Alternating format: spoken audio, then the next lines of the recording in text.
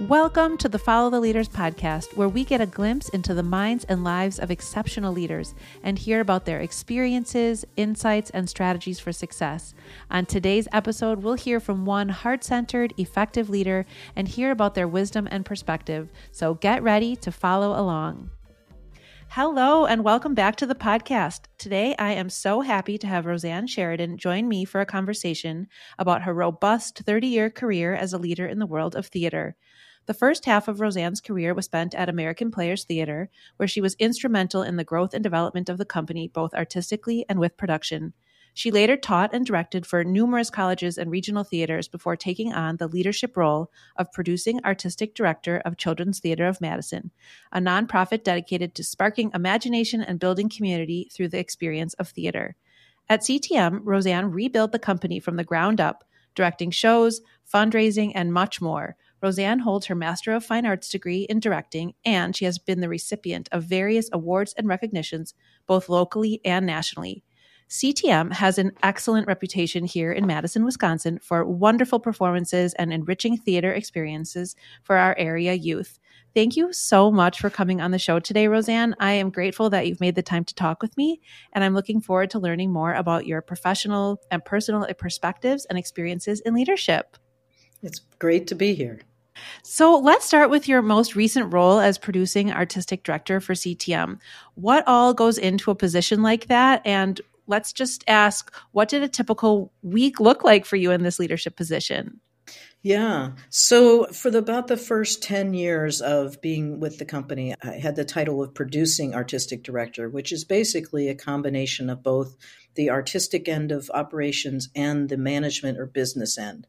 So in that capacity, I was raising money. I was making sure I understood what the balance sheet looked like. I was directing shows. I was picking seasons. I was overseeing the educational programs.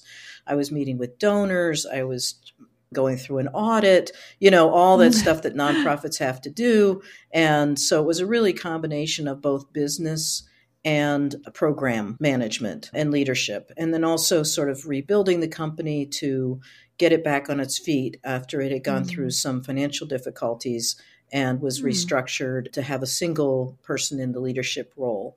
After about 10 years, the demands of the job and the scope of what we were doing had grown tremendously. And so that job got split into two jobs, and they were a co-equal leadership model, which is pretty common for programmatically based arts organizations. So there was then a managing director who was really business, administration, and economics and all that. And then artistic director, which was focusing more on programs and mission-centric programmatic developments and stuff like that. So at that point, now the two leaders were, I was the artistic director and I hired a managing director to co-lead the company. And so while I didn't have primary responsibility for the financial part of the operation anymore, I still had a great deal of involvement with it. And the two can never really be separated in an arts group. The business can never be more important than the art, and the art can never be more important than the business or the money. And both have to totally work hand in hand, and there has to be like such a deep collaboration, but also respect that there's autonomy in each of the roles. So that sounds very dynamic. Yeah, it's so true. I mean, in most companies, big corporations and other kinds of business-based companies, there's usually like a CEO. There's somebody at the pinnacle of the triangle, right? And so that it's more hierarchical kind of point person. And so there's sort of a top-down leadership structure.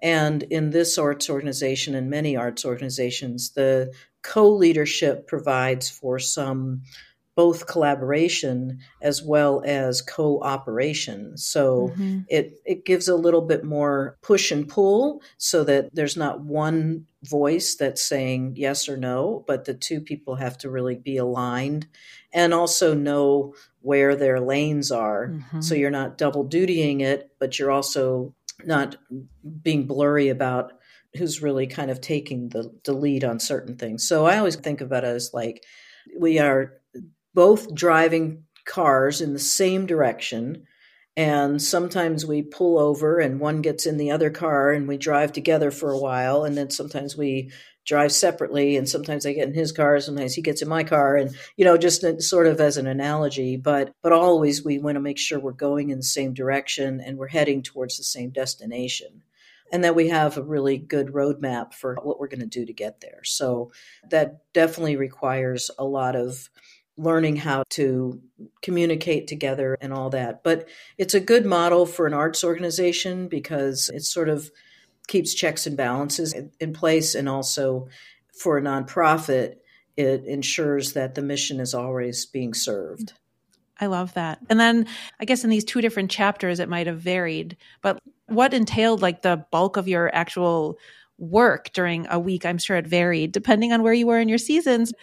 Yeah, it did vary. Like I said, the first 10 years of this particular position, as you said in your intro, I was in other positions in other companies, but in this particular position, a day was everything, and many hours too, because it was a lot to do, but included everything from meeting with donors, having staff meetings, responding to emails, planning for the next production or the next year even, and then maybe doing auditions that would come up at different times of the year, doing in rehearsals. If we're in performance, I would be at all the shows to introduce shows and to meet and greet with audience and to ensure that donor relations and patron relations and a lot of troubleshooting and problem solving along the way. Initially, it was a lot of putting together the creative teams and the administrative teams and the staffing and all that kind of stuff. And as time had gone by and the staff got more robust, then ensuring that each of the staff leaders and department heads knew what their tasks were, and then meeting with them regularly, once a week with every department head, of course, and then all the follow-ups that go along with things that pop up along the way. There's two big aspects of it. One was administration, just making sure the business was running smoothly and meeting with people along the way and raising money and making sure bills were getting paid and all that kind of stuff, and just kind of not necessarily having to do it myself, but making sure that the people that were doing it had the questions answered that they needed and had the resources and support they needed to do their job. And then from the artistic end of things, that's sort of never ending, because every time you have one show up, you're preparing for the next one. And even in October, you're preparing for the following season. So you're usually trying to work a year or two ahead programmatically. And then you're in the midst of the everyday, which is rehearsals and casting and running shows and all of that. So my job was pretty much to direct a lot of productions, and that meant being in rehearsal in the evenings and on the weekends, because we cast both young people and adults in our show. So with any young person in a show, you have to work after school hours. And so there's those rehearsals, and then getting ready to open the show, and then running the show, and then getting into the next show and all that. So as time went by, I directed a little bit less. We moved from doing 2 productions a year to doing 5 productions a year. And I would continue to direct 2 or 3 of those as we went forward. And then in the last few years, I've directed 1 or 2, just because of just trying to get more voices, more artists, and more perspectives involved with what kind of stories we tell and how we tell them on stage. That's really interesting. And I'm just curious, if we look at your broader career, correct me if I'm wrong, but it seems like you came through the theater world and not the business world.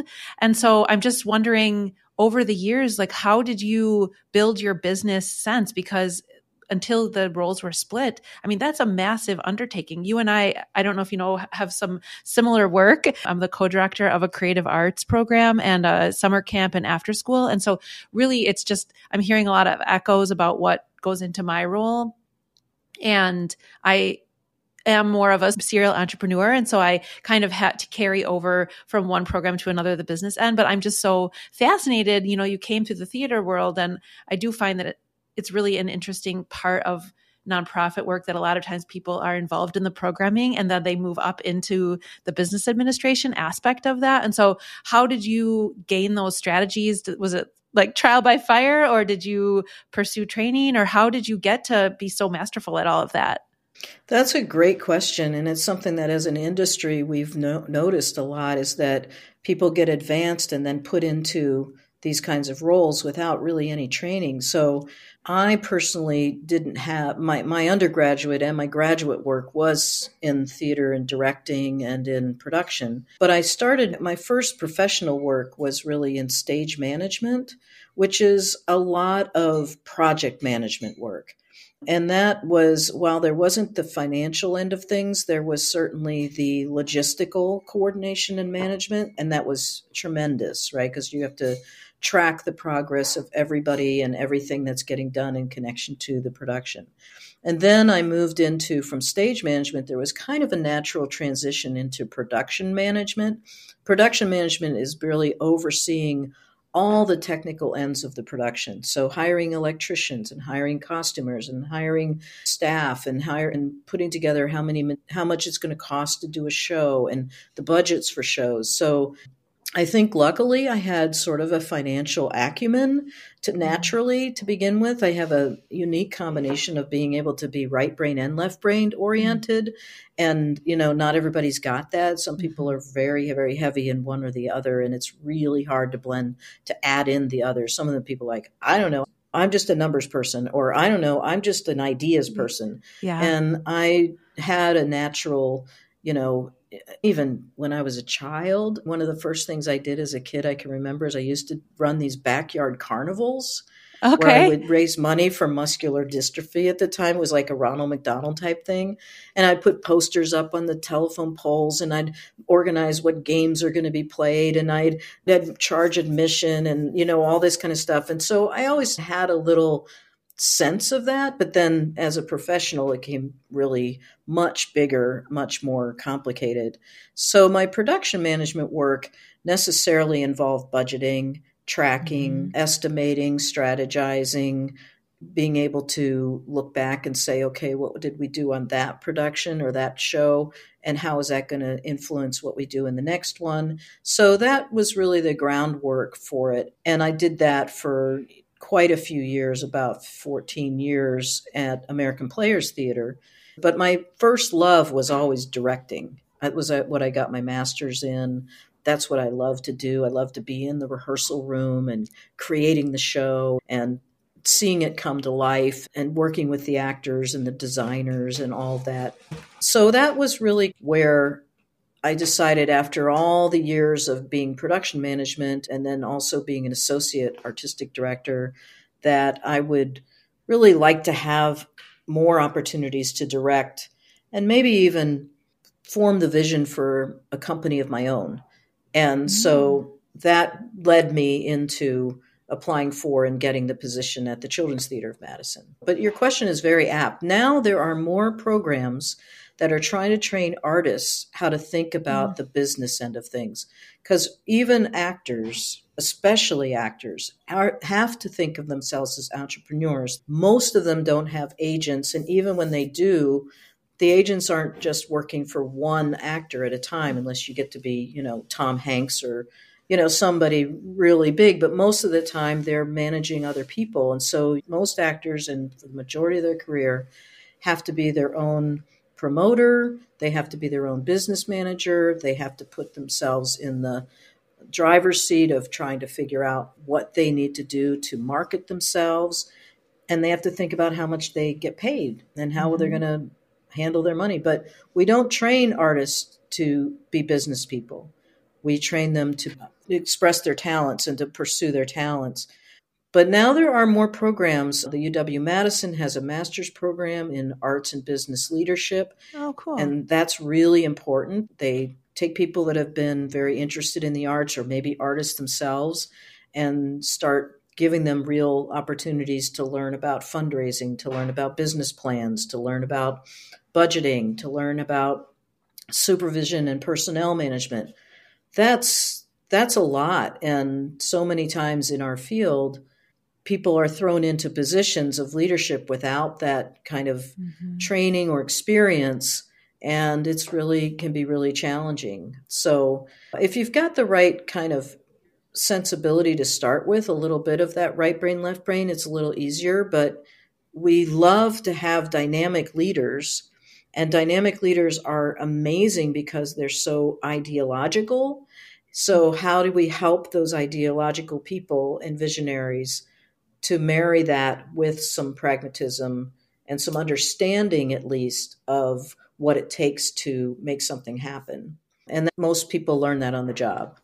It's interesting as you were describing artists needing to represent themselves from a business standpoint. I was thinking like performers are the original social media influencers, that it's really the same type of thing. And even with this podcasting, it's one thing for us to have this really beautiful conversation and for it to be produced exactly as we want it to be and put out there. But unless we are actively promoting it and sourcing it and connecting and looking at it like a business, it doesn't go anywhere. And so it's really interesting. I don't have a background in anything theater. Actually, that's not true. When I was in middle school, I was in some plays, musicals, Oklahoma, but not really. I don't have actual experience in professional anything related to theater.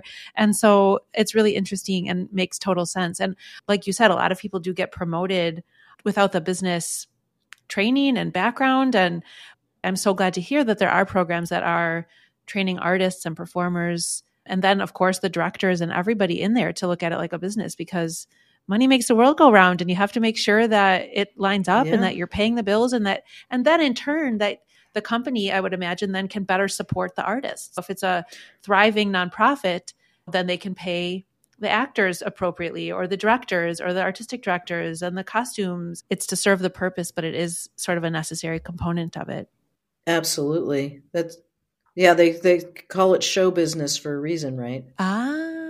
Yes. Light bulb moment. Totally. So one topic that is right on theme here that I thought would be juicy for us to dig into a little bit is delegation.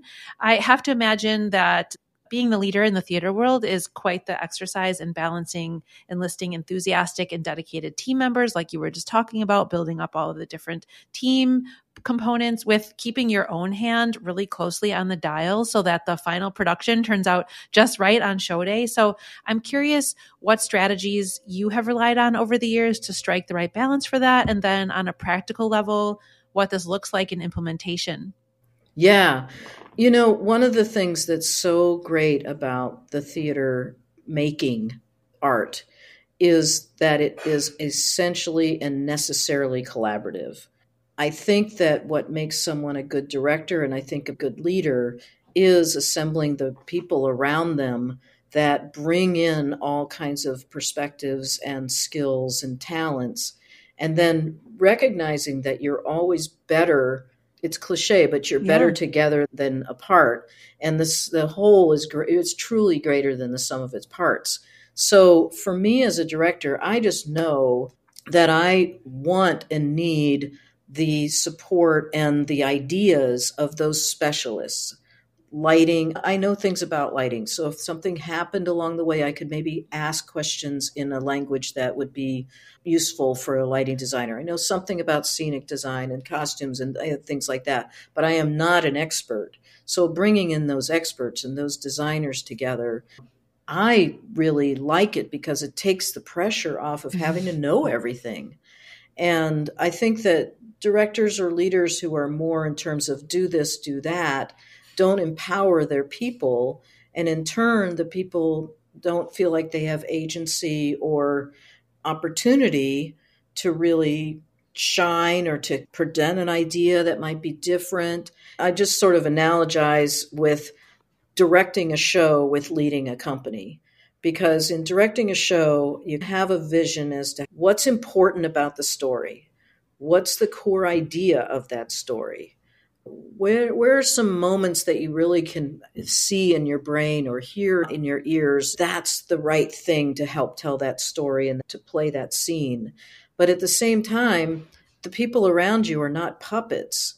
If you want to get the actors to come up with the ideas on their own, and many times they're way better than anything I could have thought of. And likewise with the designers. But I still know the direction I want to go. I still have an idea of the tone and really the story that I want to tell. And every story can be told in many, many different ways. So likewise with being a leader of a company, it's like I still have a core values for that company, a vision for where that company wants to get to in 3 or 5 years, the kinds of people and the kinds of energy and the kinds of talents I want to surround myself with, and that I think will serve the mission and the purpose of the company the best. And then it's not easy, and especially it's not easy when you hit bumps in the road and something you're struggling financially or your things aren't coming together quite as right. And that one you tend to want to, as a leader, I tend to want to grab on tighter and okay, I got to fix this. But Totally. sometimes it's like, okay, let's talk about where we're going to go. Attention, fellow small business owners. Have you thought about how nice it would be to hire employees or contractors, but aren't sure how to onboard and pay them?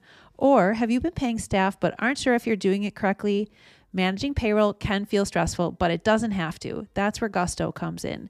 Gusto is a software that makes payroll and HR easy for small businesses. I started using Gusto for my employees as my company has grown, and it is really easy to use. Payroll takes me just a few minutes to process, and I feel so good knowing that all my I's are dotted and T's are crossed. Right now, Gusto has an exciting offer for our listeners. Sign up for Gusto using the special link in our show notes, and you'll receive a $100 Visa gift card. Streamline your business operations with Gusto and get the support you need to grow your business too. Click the link in our show notes to get started and claim your $100 Visa gift card. Gusto makes the business of business easier for you.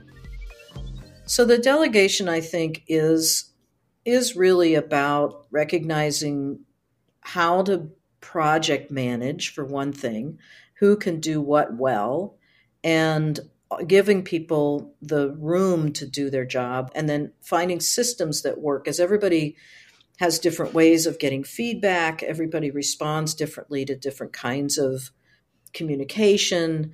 So that personnel management part of it is really big. And I would say it took me my entire career really to figure out where some of those lines were. And I still had room to grow. The pandemic brought up all kinds of stuff around how we communicate with each other, who has the lead, who has voice.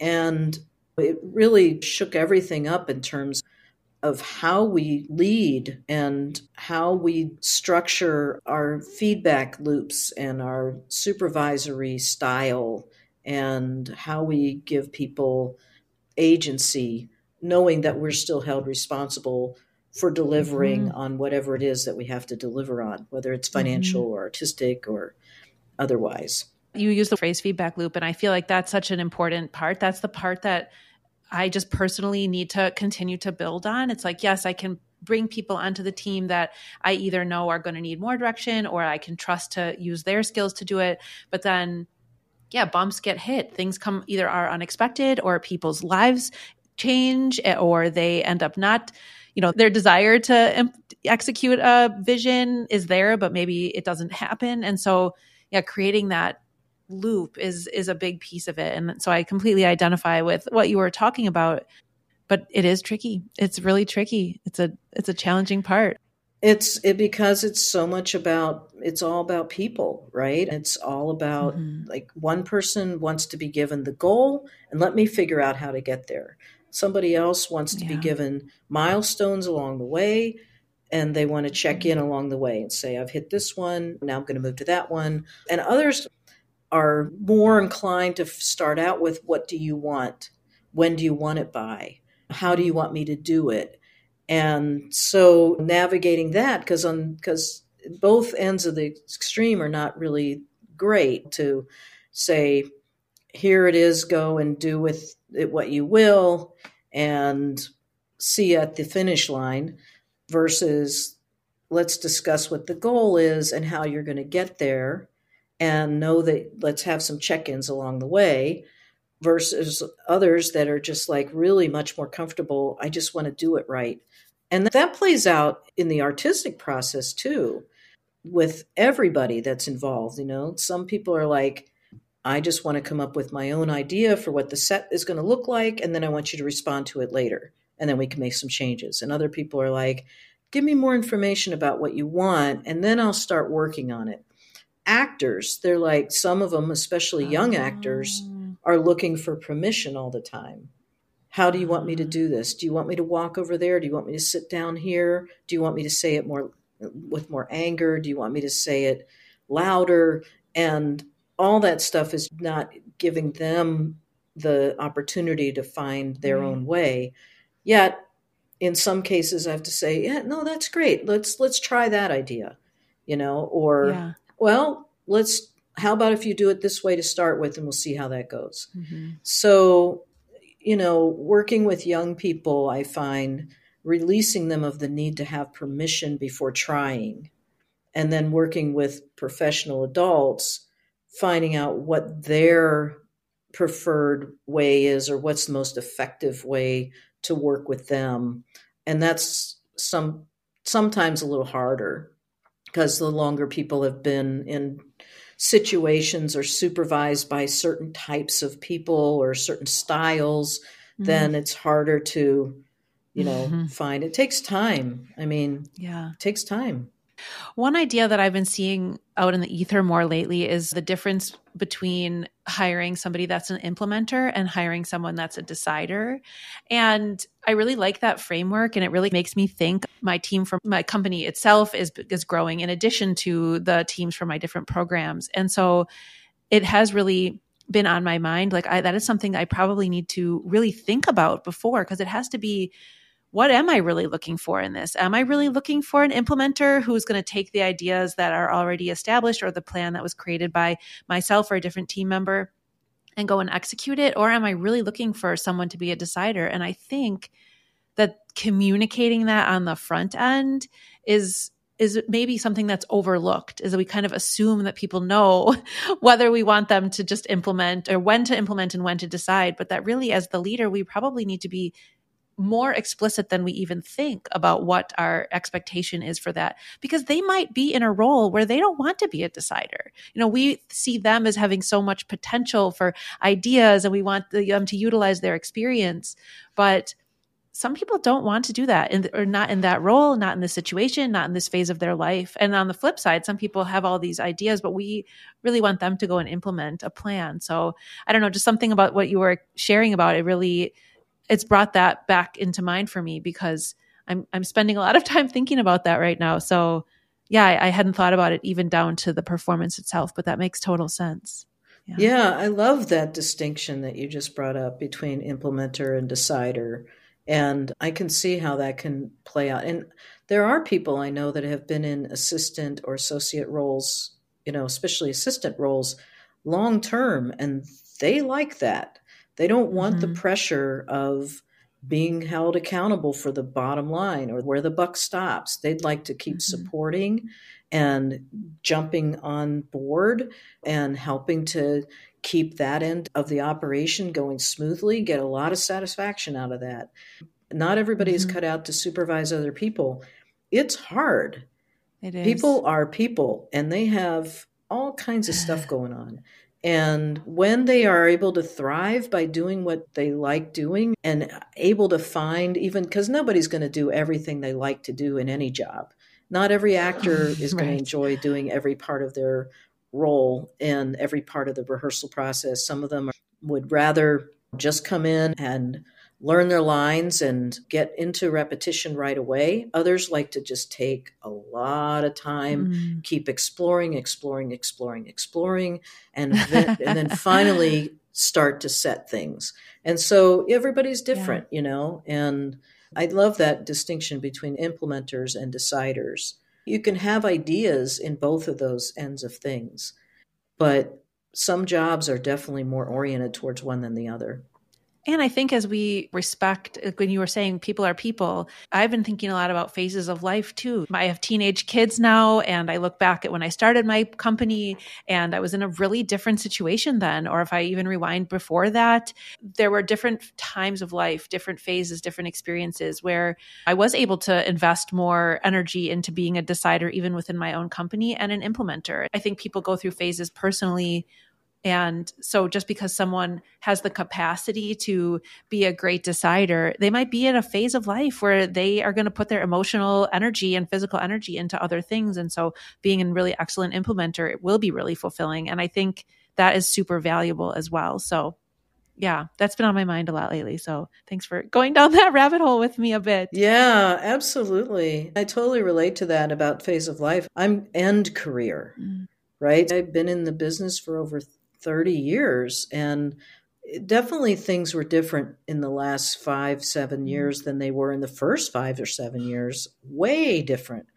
What you talked about initially, that need to control and that need to feel like I was responsible for everything, and therefore I had to have a iron grip on everything, really changed and evolved. And I think by the end, I just felt a lot more, okay, we'll figure this out.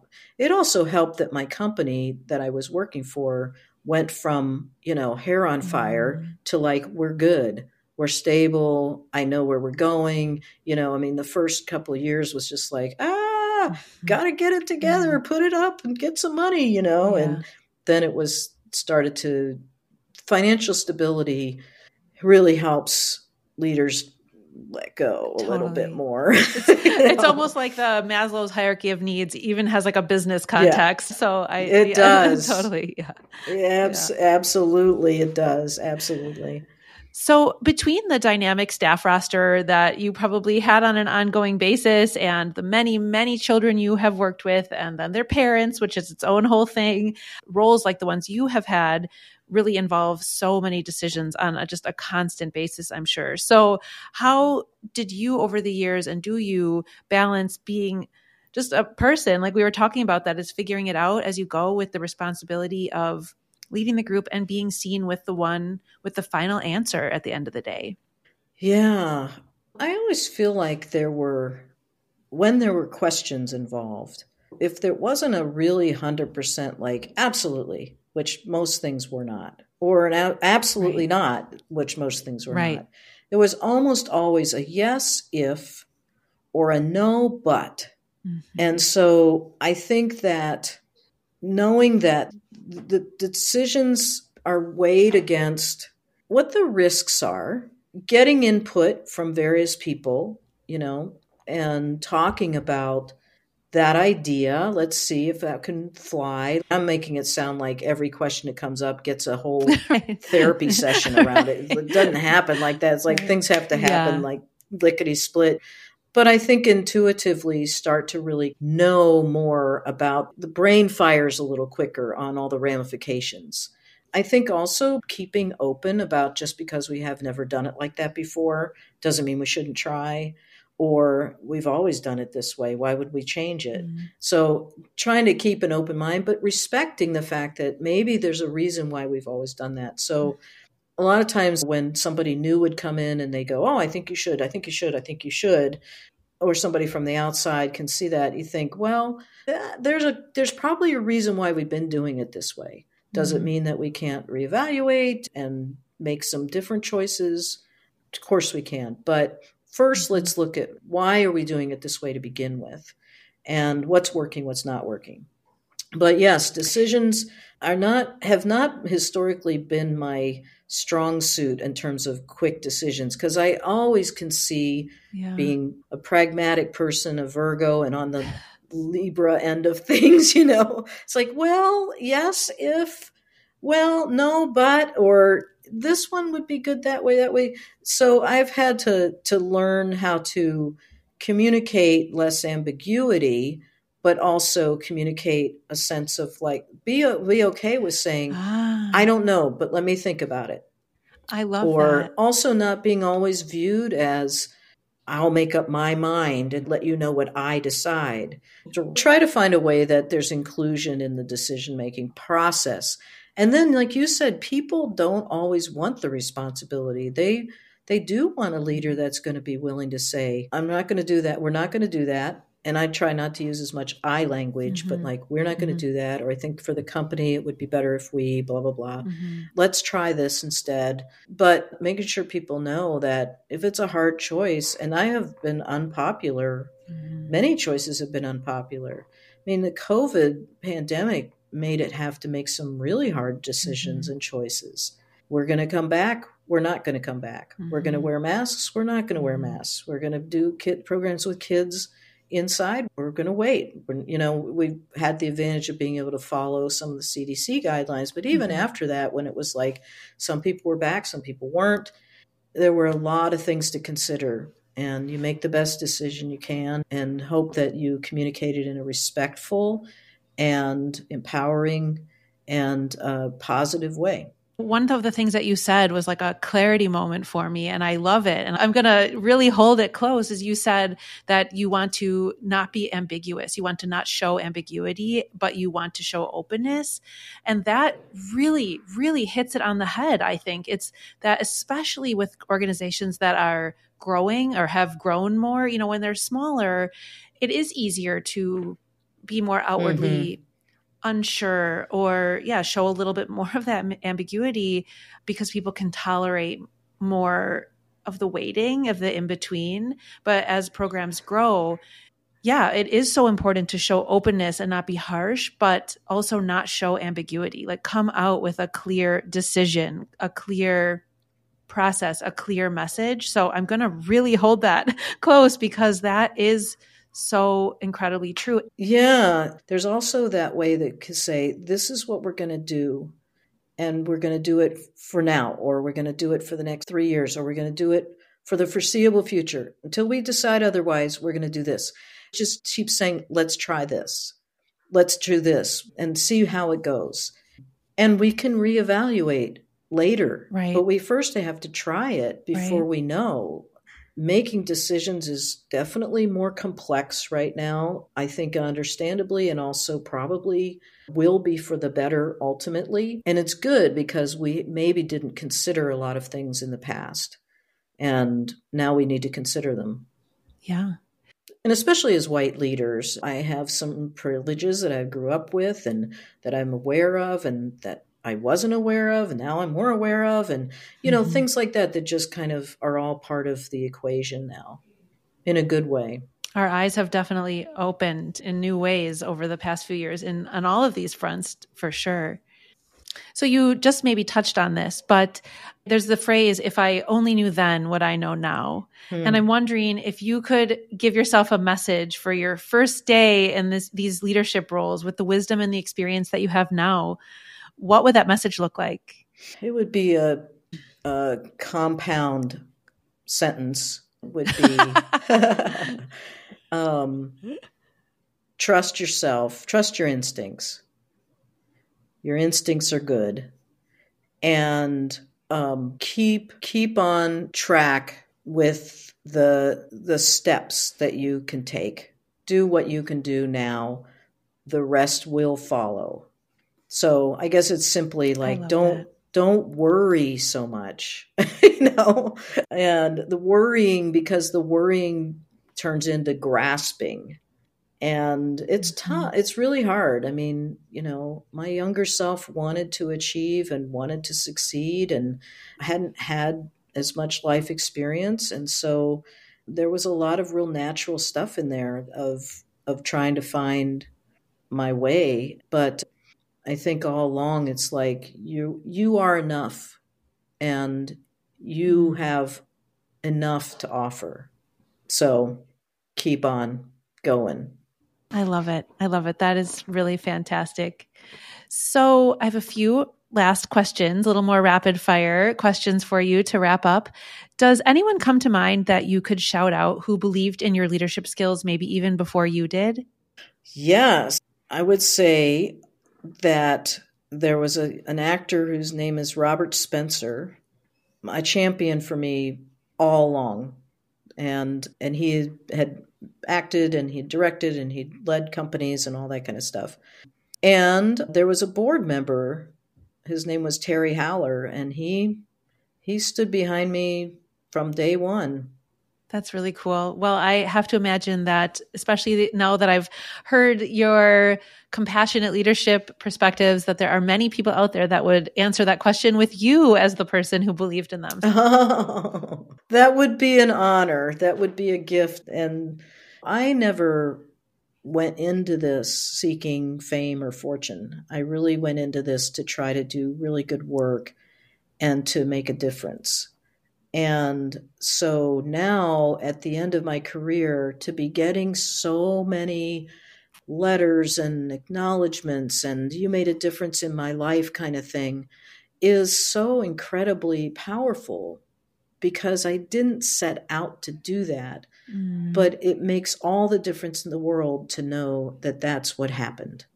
Because at the end of the day, I'm so glad to hear that that's coming back to you. I know. I think about I wish everyone who worked so hard and devotes so much of themselves to their work, to their company, to their occupation, would get that kind of recognition and acknowledgement. It wasn't expected, it wasn't sought, but at the end, it is what made all of the blood, sweat, and tears worth it. That is so cool. That is really, really cool. So throughout your years of all of this detailed project management, whether it was the stage management or the business management, are there any tools or strategies that you use to stay organized and effective, whether that's like a tech thing or paper or your decision rubrics? Like, how did you stay organized with all of these? Well, I keep a lot of windows open on my computer. I don't know if organization has been the best, most strongest suit, but I do keep some to-do lists. I'm a lister and that kind of thing. Okay.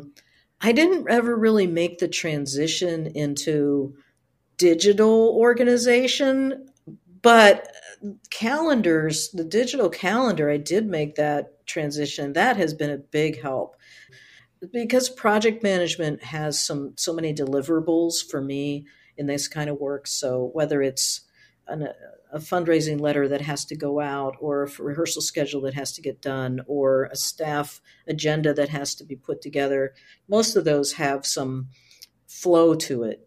But yeah, I think there's a lot more tools out there now. A lot of people are like using things like Asana and other kinds of digital platforms. I never really moved into those quite as much. I'm a very visual person, so I like to see things in front of me. So I leave a lot of things out on my desk so I can see them. I leave a lot of windows open so I know I got to get back to that one. I got to get back to that one. And that would drive other people crazy. They'll be like, it's so much stuff right in front of me all the time. I have 15 calendars open at once on on my thing. But it gives me I can take that kind of visual stimulation in and retain what's calling for me to get done next. So, well, hey, it has worked. So that is great. And I have good people. I have good people that remind me of things. I relied on that a lot. Okay. Somebody that would say, that's great. Don't forget, this is due next week. Thank you. Yeah. That's great. That's great. All right. My last question for you is, if you had a day where you could accomplish nothing, no tasks at work, at home, nothing, a day completely quote off, what is one activity that you would do and one place you'd go to get something to eat? Oh, does it have to be in my home? Like, it's not like Mexico or something? You can go. Well, it's only one day. So. Oh, it's only one day. Okay. I can't get there and back in the same day. Okay. One day that I could do, where would I get something to eat? Well, if it's nice weather, I would definitely be outside, either playing pickleball or tennis or going for a hike, and without any time pressure. Play as long as I want, hike as far as I want, or short as I want, whatever. And then I would probably go to, where would I go get something to eat? Gosh, there's so many choices. There's a really sweet, fun distillery pub type place that's on the river. and has really good food and really good atmosphere. And I would go there. Awesome. Well, that sounds like a very lovely day. Well, Roseann, thank you so much for joining me. Is there anything that you have coming up that you want listeners to know about, or any last messages that you want to leave the listeners with? Yeah, well, I will always be a champion of the theater company that I have helped to build and have been just starting to retire from. And that is the Children's Theater of Madison. And the next production is A Christmas Carol, and that is in December. Awesome. And it's going to be fantastic. It is an annual experience. And then in the spring, I'm directing The Diary of Anne Frank. And I'm really looking forward to that. And in between, there's other shows at ctmtheater.org. You can go see if you're in the Madison area or in the Midwest. It's an incredible company doing great work. And so, yeah, I would ping those. All right. We will take the website and the show notes so anybody can go and check out the show times and read more about it. Thank you so much for talking with me. I really am grateful that you shared your perspectives with me, and I really enjoyed our conversation. And to the listeners, thank you so much for listening to this episode, and we'll be back next time with another inspiring interview. Thank you. Follow the Leaders is produced by Lit Path Studios, and music is by Shane Ivers. You can hear more about this show and all the other podcasts at Lit Path Studios by going to www.litpathstudios.com.